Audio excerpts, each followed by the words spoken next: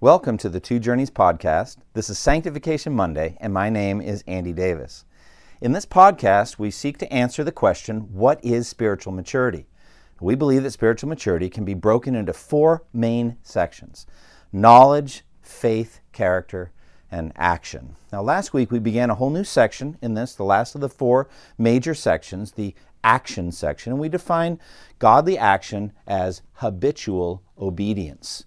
Now today we're going to look at the body and its works. We're going to zero in on the body that God made us as a vehicle for service to God, but also as a battleground that we have to watch over constantly.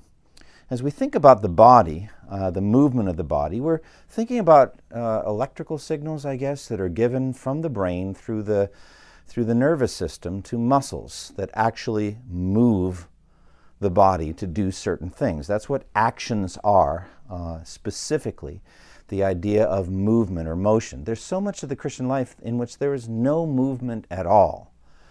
So those would be thoughts of the mind, intentions of the heart, attitudes, all of those things. And we've covered those things in the knowledge, faith, character section. But now we're talking about actual movement, things we do, things we're called to do. And the body is the vehicle for action in this world. Now, as we study the body, we need to understand that there's a backdrop of philosophical dualism that we are opposing. There are religions that are dualistic, and there are philosophies that are dualistic, that are hostile to the body in favor of the spirit. So Greek philosophical systems, some of them would be very negative toward the physical body with all of its, as they would consider it, disgusting actions and habits and physical needs, and they thought of a pure philosophical world of the mind where we would be free from all of the constraints of the corrupted body. So to be saved from this evil world would be to be saved from physical drives and desires and yearnings. Frankly, Buddhism is much the same way, a desire to be free from all of the drives of the body, to be set free into a pure spiritual world, free from the body. Now, this dualistic philosophy was behind a lot of the trouble in the Colossian church. When Paul the Apostle wrote his epistle, there were false teachers there in Colossae that were mingling elements of dualistic Greek philosophy with Jewish legalism and with asceticism to produce a hybrid religion that was not Christianity at all. Now, these false teachers denied the incarnation of Christ, and they sought to escape bodily lust by stern ascetic rules and regulations, such as do not handle, do not taste, do not touch, Colossians 2:21. So also many Eastern religions of our day, pseudo-Christian cults, have the same kind of dualistic approach or disdain for the body. For example, when my wife and I were living in Kentucky, we went to a village that was, in the 19th century, a Shaker village. The Shakers were a cult, pseudo-Christian cults that believed that the human body was evil, and they thus forbade any kind of physical interactions between the sexes. So marriage was effectively outlawed, which Paul says in the New Testament is the doctrine of demons. But they would have various ritualistic dances in which the men and women both participated, but they never touched each other. I remember joking that they better be good at evangelism because they're not going to have a next generation of Shakers that comes along. There won't be any little children that are born in the Shaker faith. But that's an example of the kind of dualism that has even crept into the Christian world as well. Well, the Bible completely rejects this dualistic body is evil kind of teaching. And there are 5 proofs in the Bible that the Bible esteems the body as a good gift from God. There's an esteem for the body. First of all, the Bible teaches that the body is created by God and was created good at original creation. And so therefore, if the body were intrinsically evil, then how could God call everything that he had made good in Genesis 1, including Adam and Eve in physical bodies? Secondly, when God sent his Son into the world, it was by an incarnation, that is, the enfleshment of the Son of God by the Virgin Mary. The Word became flesh and made his dwelling among us. And the word flesh is very striking. In that sense, it just means physical, like having muscles, having bones and arteries and all that, having a physical body. This therefore shows that the human body is a good gift from God, despite our sin. Thirdly, Christ's resurrection stands forever as proof that God has a saving purpose toward the human body. If the body were evil and God simply desired to deliver us from the physical body, why would he raise his Son after Jesus' death on the cross back in a physical body again? But Jesus was very much at pains to teach and to prove to his disciples that he had been raised from the dead physically. He said, a ghost does not have flesh and bones as you see I have. In Luke 24:39, he actually took a piece of broiled fish and chewed it and swallowed it. He was physical. He said in John 20 to doubting Thomas, so-called, who said, unless I see the nail marks in his hand, put my hand into his side, I will not believe that he has been raised from the dead. And so Jesus came and stood in their midst and said to Thomas, reach out your hand, touch my wounds, stop doubting and believe. So very clearly physical. The bodily resurrection of Jesus shows that the Bible does not reject the body as inherently evil. Fourth, the indwelling of the Holy Spirit in our physical bodies shows again that God does not reject the body as evil. He says, do you not know that your body is a temple of the Holy Spirit, who is in you, whom you have received from God? 1 Corinthians 6:19. Christ is dwelling in our physical bodies by the Holy Spirit, and that shows that the body itself is not intrinsically evil. He says, do you not know that your bodies are members of Christ himself? Some of the Corinthians were actually having sex with temple prostitutes, and he had to write directly to them saying, what you do with your bodies is vital. He said, do you not know that your bodies are members of Christ himself? Shall I take the members of Christ and unite them with a prostitute? Never. 1 Corinthians 6:15. And fifthly, the human body is elevated to eternal significance by the doctrine of the general resurrection, the bodily resurrection. The fact that we will receive resurrection bodies and spend eternity in physical bodies. We will not be immaterial or ghosts or spirits for all eternity, but we actually will be raised from the dead. As Daniel 12:2 says, multitudes who sleep in the dust of the earth will awake, some to everlasting life, and others to shame and everlasting contempt. And Jesus taught in John 5:28 and 29, do not be amazed at this, for a time is coming when all who are in their graves will hear his voice and come out. Those who have done good will rise to live, and those who have done evil will rise to be condemned. So for us as Christians, God will craft and prepare a resurrection body for us that will be physical and will dwell in the physical new heaven and new earth for all eternity. So those are 5 clear biblical proofs that the Bible does not consider the body as intrinsically evil. The body is also our only vehicle for earthly obedience. The only way we can actually obey the commands of God to do good works is with our bodies. Our bodies are fearfully and wonderfully made, and they are vehicles of service to God. But that's not all we need to know. The body is also a cursed battlefield with sin. The physical body that we dwell in now is under a curse. We are in Adam destined to die. If we're not part of that final generation, the mysterious generation when Christ returns, we will die. And not only will we die, we basically are dying all the time. Even at the cellular level, death is at work in us all the time. And so we have corrupted, decaying, dying bodies, what Paul calls the body of sin, because our bodies are affected by our unregenerate state before we were converted. And once we have been converted, then we still have to deal with the habits of sin built up in our bodies. Romans 6:6 says, for we know that our old self was crucified with him so that the body of sin might be done away with, so that we should no longer be slaves to sin. So our sinful identity in Adam died when we came to faith in Christ, positionally. That person we were in Adam died, positionally. But we still have the body which has been tainted or corrupted by sin all those many years. And by sinning, we built up habits, and tendencies that would continue to pull at us even after we've come to salvation in Christ. Think, for example, of someone who comes to faith in Christ at age 55, something like that, and since they were 16, they smoke cigarettes.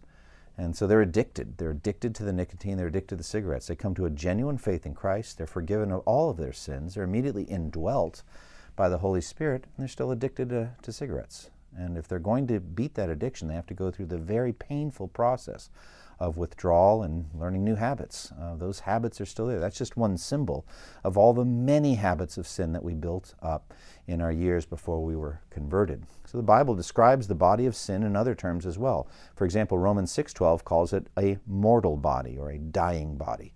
Romans 7:24 calls it the body of death. Genesis 3:19 declares the body is of the dust and earthy. So it says there, by the sweat of your brow you will eat of your food until you return to the ground, since from it you are taken, for dust you are, and to dust you will return. So 1 Corinthians 15:47 says the first man is from the earth, earthy. The second man is from heaven. 2 Corinthians 4:7 says our bodies are jars of clay. Philippians 3:21 describes our bodies to be lowly. They are lowly. It's tied to our humiliation. Other passages refer to the earthly body as an earthly tent. Peter says in 2 Peter 1:13, I think it is right to refresh your memory as long as I live in the tent of this body. Paul uses the same language in 2 Corinthians 5:4. He says, while we are in this tent, we groan and are burdened because we do not wish to be unclothed but to be clothed. So that gives a sense of a temporary dwelling. We're not going to be in these physical bodies forever. So there is in all of this a present ambivalence toward the body because the body is actually a battlefield against sin. There's a battle going on constantly in our bodies. Romans 7:22 and 23, Paul speaks of this. For in my inner being I delight in God's law, but I see another law at work in the members of my body, waging war against the law of my mind and making me a prisoner of the law of sin at work within my members. So this gives the idea that our body is in mutiny against the city of truth being established in our character. It's in mutiny. It's fighting against it. Because of this, the body is also viewed as constantly dangerous. It needs to be constantly subjected to harsh discipline. Paul uses very harsh language in 1 Corinthians 9:27 when he says, I beat my body and make it my slave, lest after I preach to others, I myself might be disqualified for the prize. Like Paul says, I just don't trust my bodily drives and desires. They're going to lead me astray if I don't keep them under firm check. So he has to beat his body and make it his slave. He has to frustrate the drives of his flesh. If the body yearns for something, wants something, drives for it, it's almost certainly not good. It's pushing us towards sin. Therefore, we need to constantly care for the body's needs, but we are not to give in to the body's lusts, which take normal bodily drives and desires and push them beyond boundaries that God has set up. This is certainly a delicate balance. Ephesians 5:28 and 29 addresses husbands in relation to their wives, says, in the same way husbands ought to love their wives as their own bodies. He who loves his wife loves himself. After all, no one ever hated his own body, but he feeds and cares for it, just as Christ does the church. So, you should comb your hair, you should shave, you should shower, you should feed yourself when hungry using good, nourishing, healthy food. You should scratch your skin when it itches and alleviate that temporary pain. You should get medical care.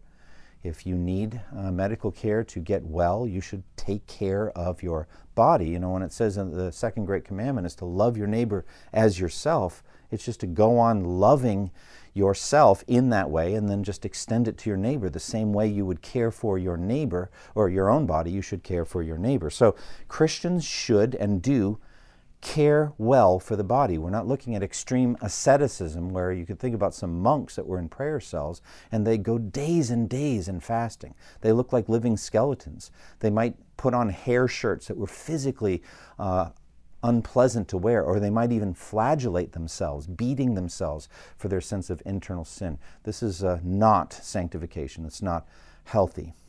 However, as we're feeding the body, caring for it, and all that, at the same point it says in Romans 6:12, do not let sin reign in your mortal body so that you obey its evil desires or its lust. Now, at the end of this constant battle with the body is glory for the Christian. Philippians 3:21 says, Christ, by the power that enables him to bring everything under his control, will transform our lowly bodies and make them like his glorious body. So that's a theology of the body as we look at it in the Bible, to understand it completely as intrinsically and originally created as good, but then fallen in Adam, a battlefield with sin, and a vehicle for good works. Now let's talk about those good works. There is set before us a pathway of good works in the commands and the laws of God. Psalm 119 verse 4 says that God has laid down precepts that are to be fully obeyed. God therefore doesn't leave it to chance or to our own imaginations to figure out specific paths that we should walk that would be pleasing to him. There's one path and one path only, and that is obedience. He wants us to obey what he has commanded. And he's gone ahead of us to ordain good works that we should walk in them. One of my favorite verses is Ephesians 2:10. We are his workmanship, created in Christ Jesus to do good works, which God prepared in advance that we should walk in them. And so we are his workmanship. He shapes us. He molds us. We are a masterpiece of his working. And God has providentially gone ahead of us to prepare good works that we are to do with our bodies. And so as we go ahead of, as God goes ahead of us, he orchestrates circumstances in life that he knows are going to happen. We don't know what's going to happen, but he knows what's going to happen. And he sets up good works in advance, and he wants us to walk in them.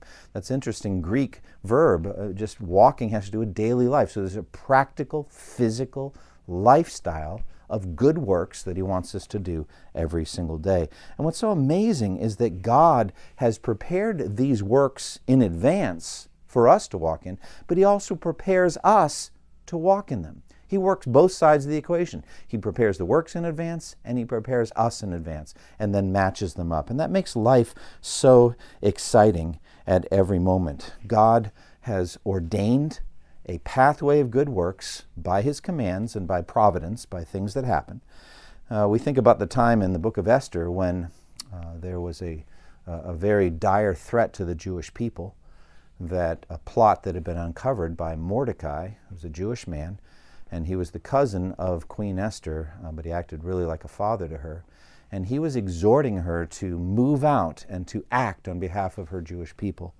And he said, if you remain silent at this time, relief and deliverance for the Jews will arise from another place. But you and your father's family will perish. And who knows but that you have come to royal position for such a time as this. So I like to think of that in conjunction with Ephesians 2:10. We have been raised up to do specific good works. We have been positioned for such a time as this, that we have been prepared and everything has been orchestrated so that we can use our bodies to actually do good works that will be pleasing to God. A mature Christian, therefore, awakes every day knowing that God has orchestrated a series of good works that will carry him or her through the whole day. And occasionally, God may call us to a radically new direction of good works, but think of all of the things that God can do, a whole pathway of good works. Perhaps a godly woman in Port-au-Prince, Haiti, wakes up, has a morning quiet time, and then goes for a prayer walk through the rubble-filled streets of her city after the earthquake that happened a number of years ago. I think about this, and she just looks for opportunities that she can serve God. She looks for works to do. She's connected with an orphanage, and so she's going to teach English. She's going to maybe bandage a scraped knee with some of the kids, or hug a crying girl, or encourage a weary Haitian pastor. There's all kinds of good works that she is in position to do.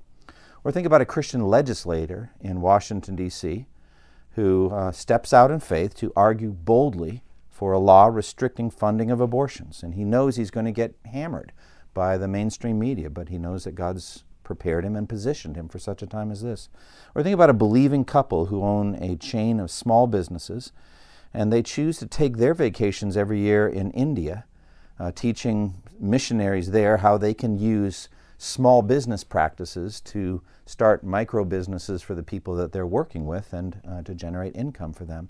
Or maybe a senior in college decides to forego plans for medical school and to trust the Lord for funds to enable him to go on a short-term mission trip to a college campus in the Persian Gulf. So there's just a whole array of good works that God goes ahead of us to prepare. A single mom in downtown Detroit, maybe. She's recently converted through the prayers and witness of a godly aunt, and she learns how to live by the Spirit in her daily grueling life with a non-Christian husband and to raise her children in her new faith. And her good works are going to be very different than another woman's will as well. So, as we conclude today, we should think of it this way, that God has gone ahead of us to prepare good works, and that He will be using everything that you experience this week to sanctify you and to bring you more and more into conformity to Christ. Thank you for listening to this resource from twojourneys.org. Feel free to use and share this content to spread the knowledge of God and build His kingdom. Only we ask that you do so for non-commercial purposes and in accordance with the copyright policy found at twojourneys.org. Two Journeys exists to help Christians make progress in the two journeys of the Christian life, the internal journey of sanctification and the external journey of gospel advancement. We do this by exporting biblical teaching for the good of Christ's church and for the glory of God.